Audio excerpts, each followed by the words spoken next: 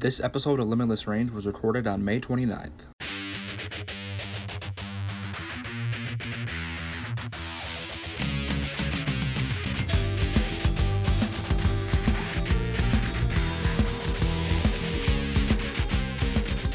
Welcome to episode 12, question mark?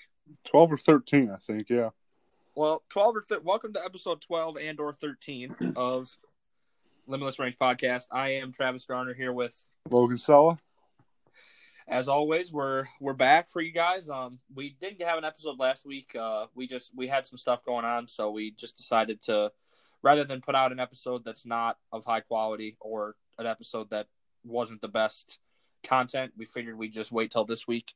So this week we're going to do something a little bit different than what we normally do. We're going to talk about some NBA draft prospects. We each picked a prospect, and we're going to go really in-depth and talk about some of their college stats, if they played in college, and what their strengths and weaknesses are, stuff like that. So I guess I'll let you start, Logan.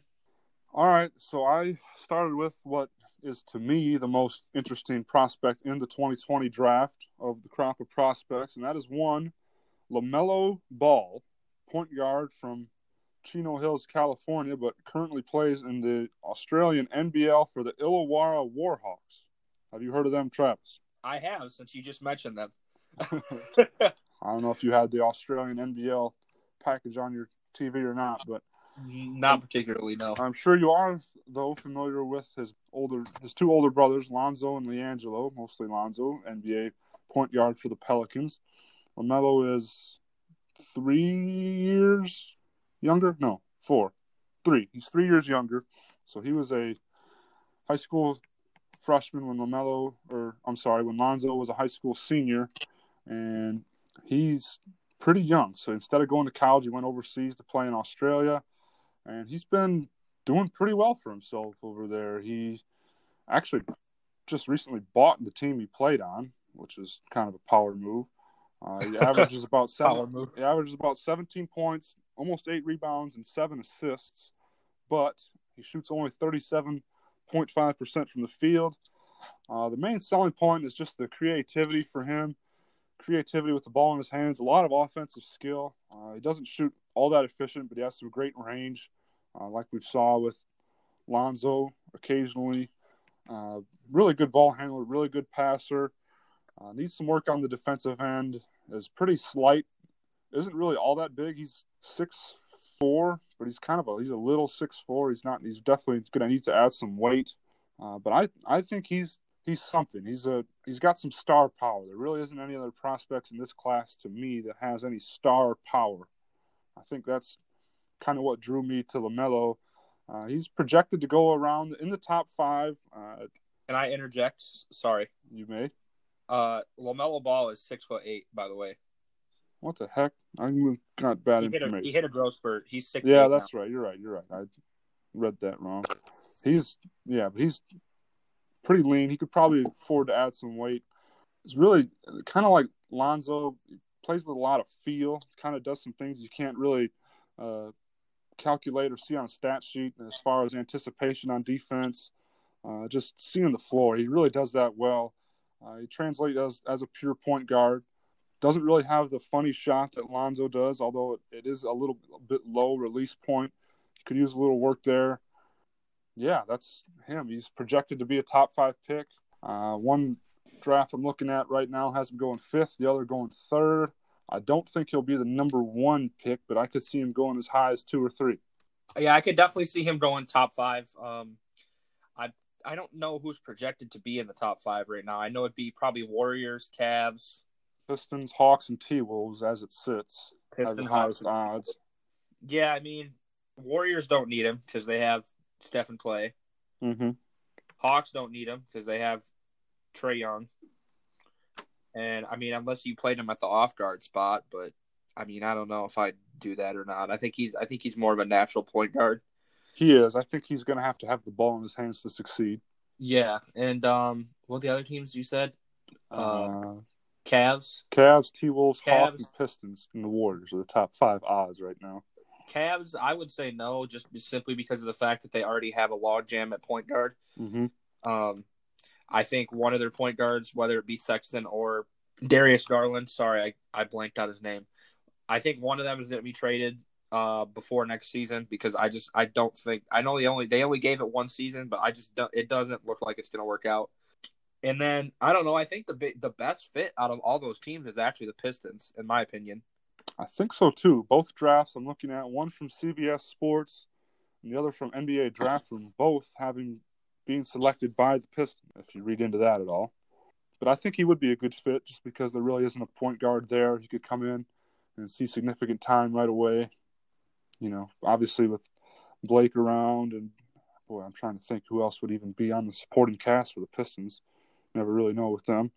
But, yeah, that's probably is the best fit just because the Hawks, Cavaliers, and Warriors are all pretty guard-centric. And Minnesota now added D'Angelo Russell. I forget that they added D'Lo. I mean, it's been so long since we've seen basketball. Right. It's been, like 70-some days I heard today? Yeah, it's looking like it might be coming back, though, so I'm hopeful. I saw that today, too. It looks like the powers that be are trying to organize a return, which is exciting. Yep. So anything else to add about LaMelo? Not really. I mean, he's really hard to say he's a project because all of these players are. There's really no surefire stud out of the top of this draft, at least. I think I think he needs to shoot more efficiently. I think that's obvious. Like he needs to take better shots and shoot. I mean, you got to get up to at least around 45% from the field, if not higher. But I think his most valuable asset coming into the draft and coming into the NBA is his passing vision. Because I don't know if you watch some of his highlights, but some of the passes he makes are elite level IQ and vision. So I think that's his biggest upside coming into the NBA. Yeah, I think so too. Just the offensive skill to me is really popped for a 19-year-old. I mean, he's really smooth with the ball in his hands. He really sees the floor well. He is a true point guard, really. You know, obviously the shooting is a little bit of a concern, but there's really not a whole lot of players that come into the NBA with a real polished shot. You know, we've talked about it a few times with Luka, how we wish he shot more efficiently. The same with Trae Young, although he's became more efficient. You know, and that's something that can develop, and I think will develop with time just because he has the courage to take him, and he can take him from everywhere. He's got a lot of range, which I like. But I think that's something he can develop, and we've seen players develop a shooting touch as they develop in their career the first few years. Yeah, and see, that's what, like, that, in my opinion, that's what separates, like, players like LaMelo from other players, because we've talked about it on this podcast before. Like, there's players that have it, like, they have, when it comes to passing, like, they have passing vision, they have tremendous basketball IQ, they know where everyone is on the floor at all times.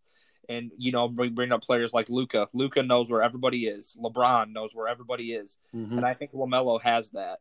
There's a difference between being a playmaker and knowing where everyone is and just being a facilitator and just making passes. And I think a prime example of someone who just makes the pass is Russell Westbrook.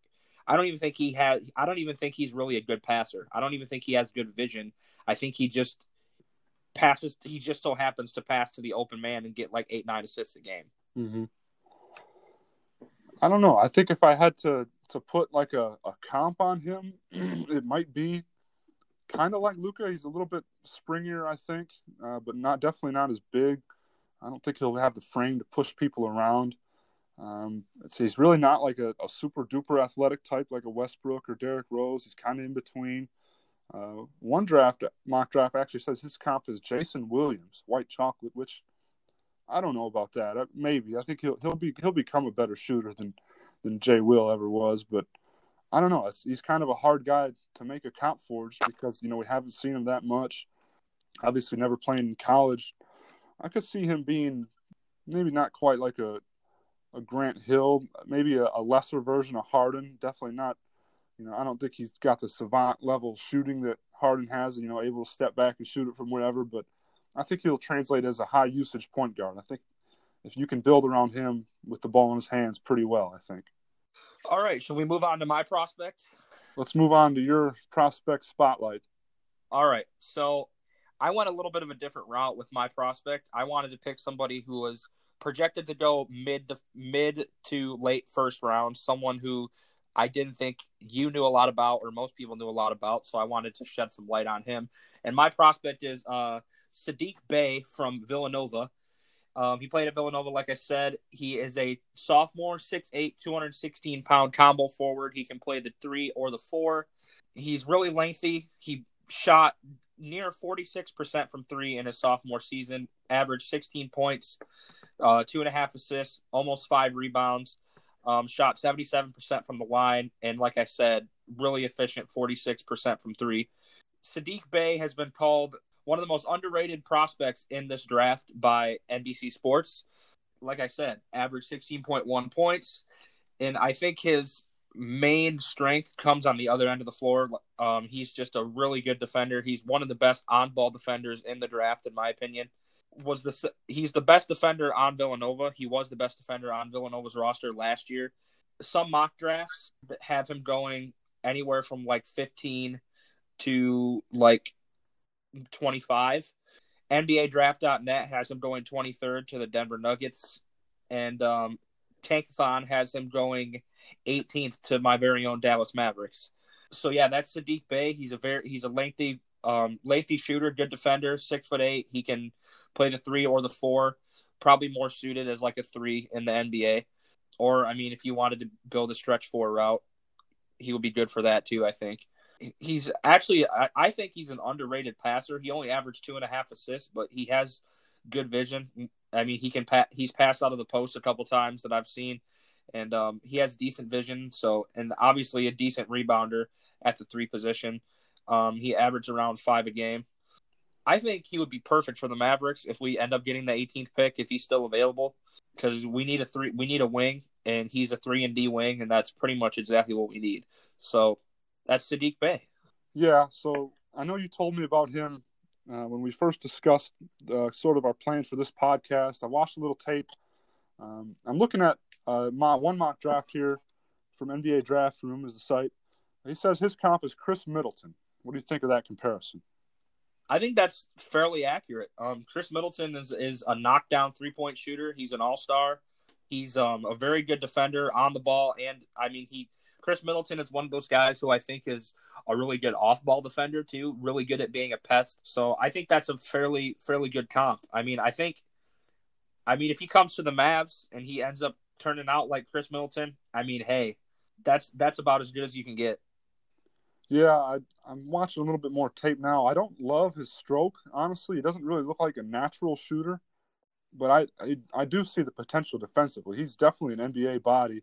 6'8", he's about 218 he's listed at. But I think he could probably get up to about 225, 230, and he could really be a great defender. You know, you can see the athleticism, the length.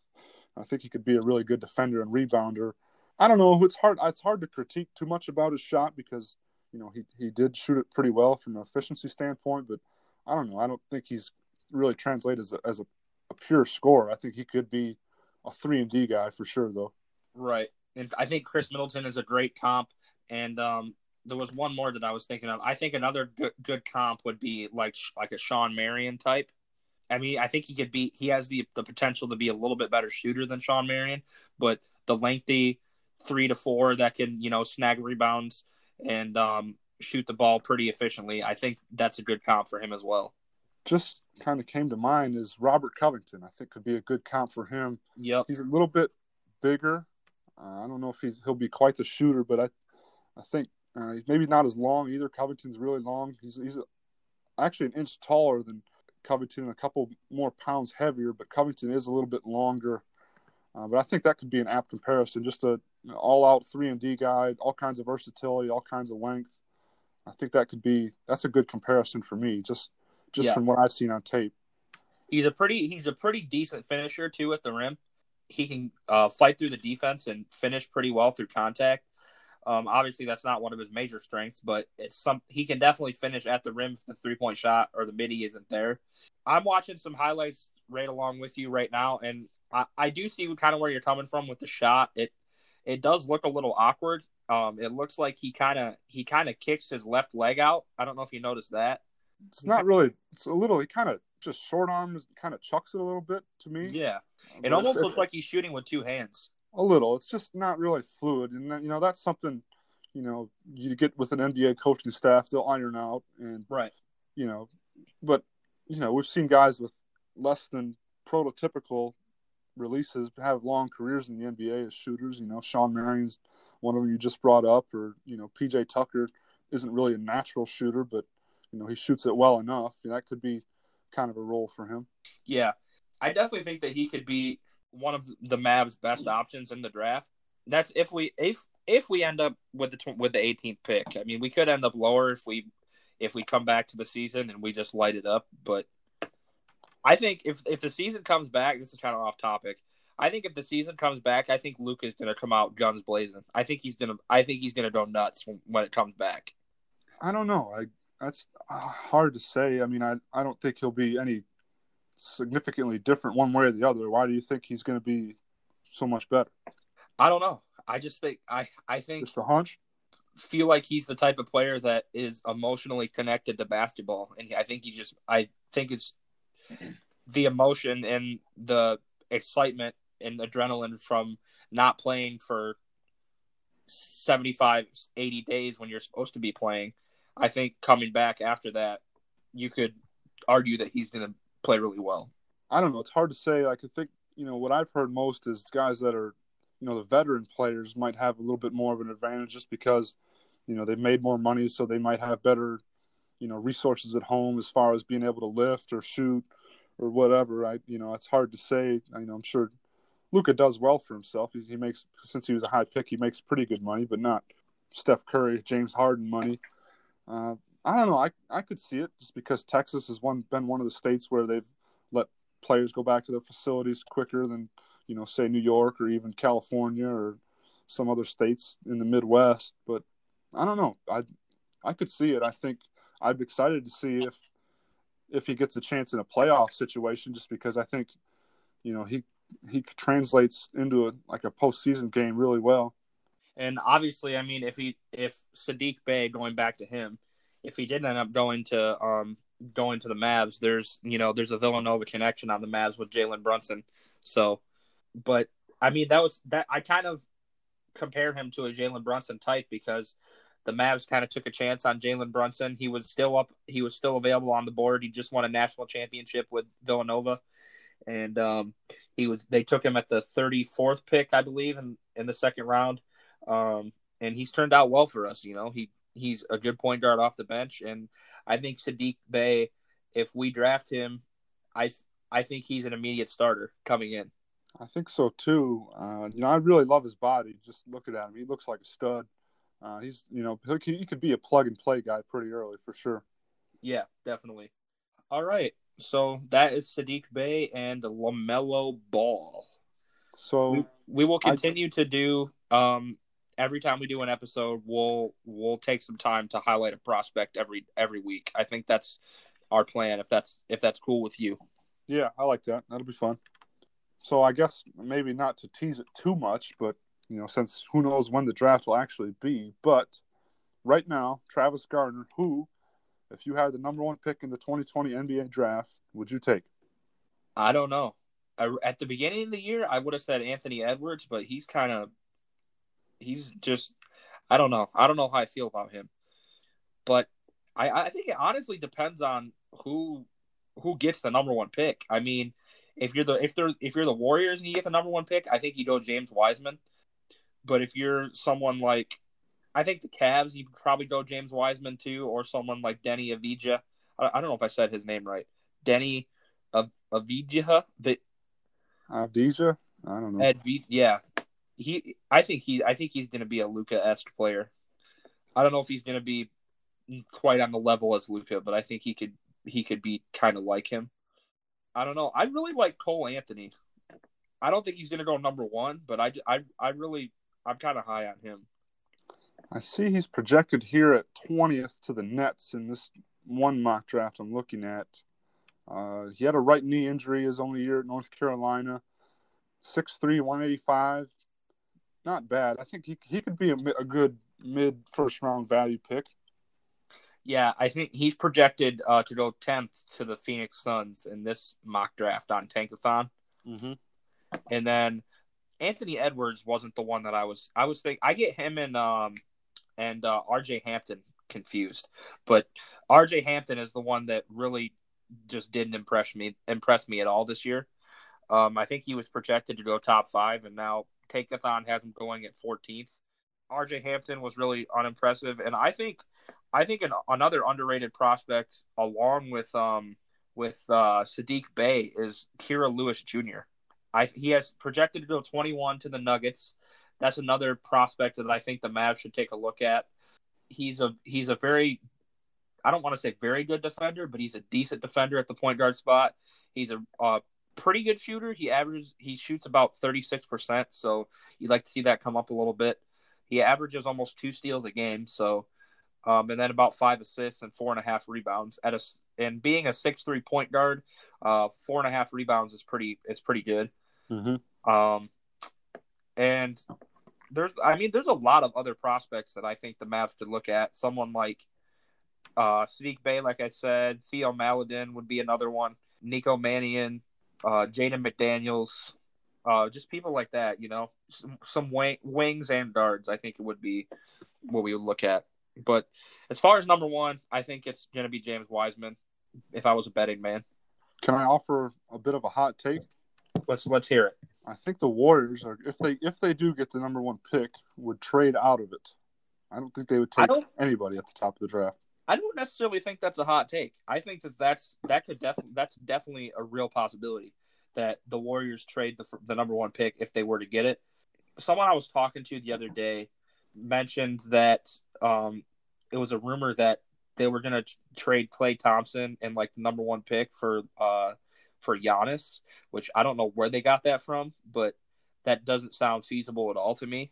Well, no, I don't think it sounds feasible either. I think the only chance that would have is if Milwaukee crashes and burns this year, and the whispers get really loud that Giannis wants out of Milwaukee, at which point they would have to trade him to just get some value instead of losing him in free agency. Right, and I honestly see Giannis as like a Milwaukee for life type of guy. Yeah, he is pretty. He's kind of a throwback. He's talks about how he doesn't really see his other guys as friends, and he's a loyal competitor. I think you're right. I would be surprised if he does leave Milwaukee. Yeah, and I don't know. I feel that way about Luka too. I think Luka is going to be a lifetime Maverick. Now, Kristaps is a different story. When his contract's up, I don't know if he'll stay or I'd like him to stay, but I don't know. That's a different story for another day. Yeah, I don't know. I just think the Warriors, their window is really the next 2 or 3 years, and I don't think they can afford to wait on a rookie to be that 4th or 5th best player. Right. I think, I was actually – so they traded D'Angelo Russell and they got back a pick and return, but then they gave up another first-round pick or something, didn't they? Like, I think what would have been the better deal would be to hang on to their pick. I'm sorry. They to hold on to their other pick, and then they could package that with Russell and this pick to get, a really, really good player. I think I heard somebody say Ben Simmons maybe if Philadelphia wanted to move off of him, or, you can maybe – I'm not sure who else you could get, but that'd be quite the package. You could get a haul for that. I kind of feel like that the Warriors, when they traded D'Angelo Russell, they kind of got fleeced a little bit, in my opinion. I don't know. It wasn't a terrible deal, but I feel like they could have got more. So the Warriors got the 2021 first-round pick and a 2021 second-round pick from Minnesota, and they had to give up Jacob Elton and Amari Spellman, and the Timberwolves got D'Angelo Russell. And in return, Golden State got Andrew Wiggins. So it was really Andrew Wiggins and D'Angelo Russell plus picks was really the main flip. I don't know. I'm not really high on Wiggins. I know a lot of the advanced metrics and some of those numbers aren't very high on him either. I think he's an athletic guy, but he just doesn't really – he's not a very great competitor, I don't think. He doesn't really have that dog in him. I think it's kind of been the knock on him around the league in his first, half dozen seasons. I don't know. Maybe who knows? I think I could see the potential for a good fit in Golden State with their kind of winning culture and being around Steph and Clay and Draymond. I think could be good for him, but I don't know. I'm not really sold on him as that kind of piece that gets them right back in the championship hunt. Yeah, I think he's just meh in my opinion. Like I don't think he's bad, but I also don't think he's good. So does that wrap up our draft talk, or you got anything else to add? Not really. I mean, if we're going to profile a player every week, then we got plenty more to go. We might as well not give it away yet, you know? I wanted to chat about Kristaps real quick. I wanted to hop on my Mavs soapbox real quick. All right. I guess this is like the substitute for our State of the Mavs address. Yeah, I believe formerly so. famous. World-renowned State of the Mavs address. Yeah, you bet. I don't know. I know I talk about him all the time, but I've been watching Kristaps highlights the last couple of days, and man, that dude is a dog, bro. I swear. Like, I don't think we've ever seen someone who's nearing 7'4" and can put the ball on the deck and dribble and has a good ball handle and has pretty good speed for someone being that large and can shoot from the logo. Yeah, I mean that's rare. I mean, you can see why they call him the unicorn, because that combination of skill sets and a player that tall is rare. That's what I was going to say. Is that's why he got his name is the unicorn. Like he was the first guy that we kind of use that term about. Kind of use it with Giannis, or heard Luka. Some people say it about Luka or Karl Anthony Towns, but he's really it. Like he was the first guy that we kind of use that term for, and I know what you mean. He's kind of he just looks different than almost anybody we've seen. He's a rare talent, man. I mean, I was watching highlights and stuff, and just watching him. I mean, he's got a decent little step back that he uses, and I mean, name another 7'3" big that's shooting step back threes. Like that's rare. It's just I don't even really have much to say. I just watched some highlights, and I'm just like, wow. So on the year, he played 51 out of what they finished like 68 games or 60-some games. Something like that. He shot 42% from the field, 35 from three, averaged 19, 10, and about 1.5 assists. Shot 77% from the free throw line, which is pretty impressive. Got to the line about 4 times a night.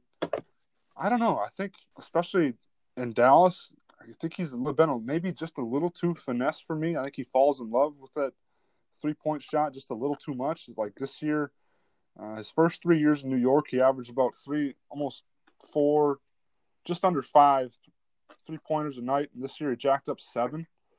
I'd like to see. You have to remember, a good majority of those are just from kickouts from Luka. So it's not like he doesn't take step backs often, but it's like if it's a low shot clock and there's like 3 seconds left and they need to create something, they could just give it to him from 35 feet and he could possibly knock it down. Yeah, right. Which I don't know. Which I guess I could be wrong because his rebounds are up, way up from what they were in New York. But I don't know. I think I'd like to see him bang a little bit more, just because he's really big. Like he's a legitimate 7'3". He is huge, and I think I don't know. I think he is kind of a good Robin for Luka's Batman out there, just because he can get his shot basically whenever he wants from just about anywhere with his length.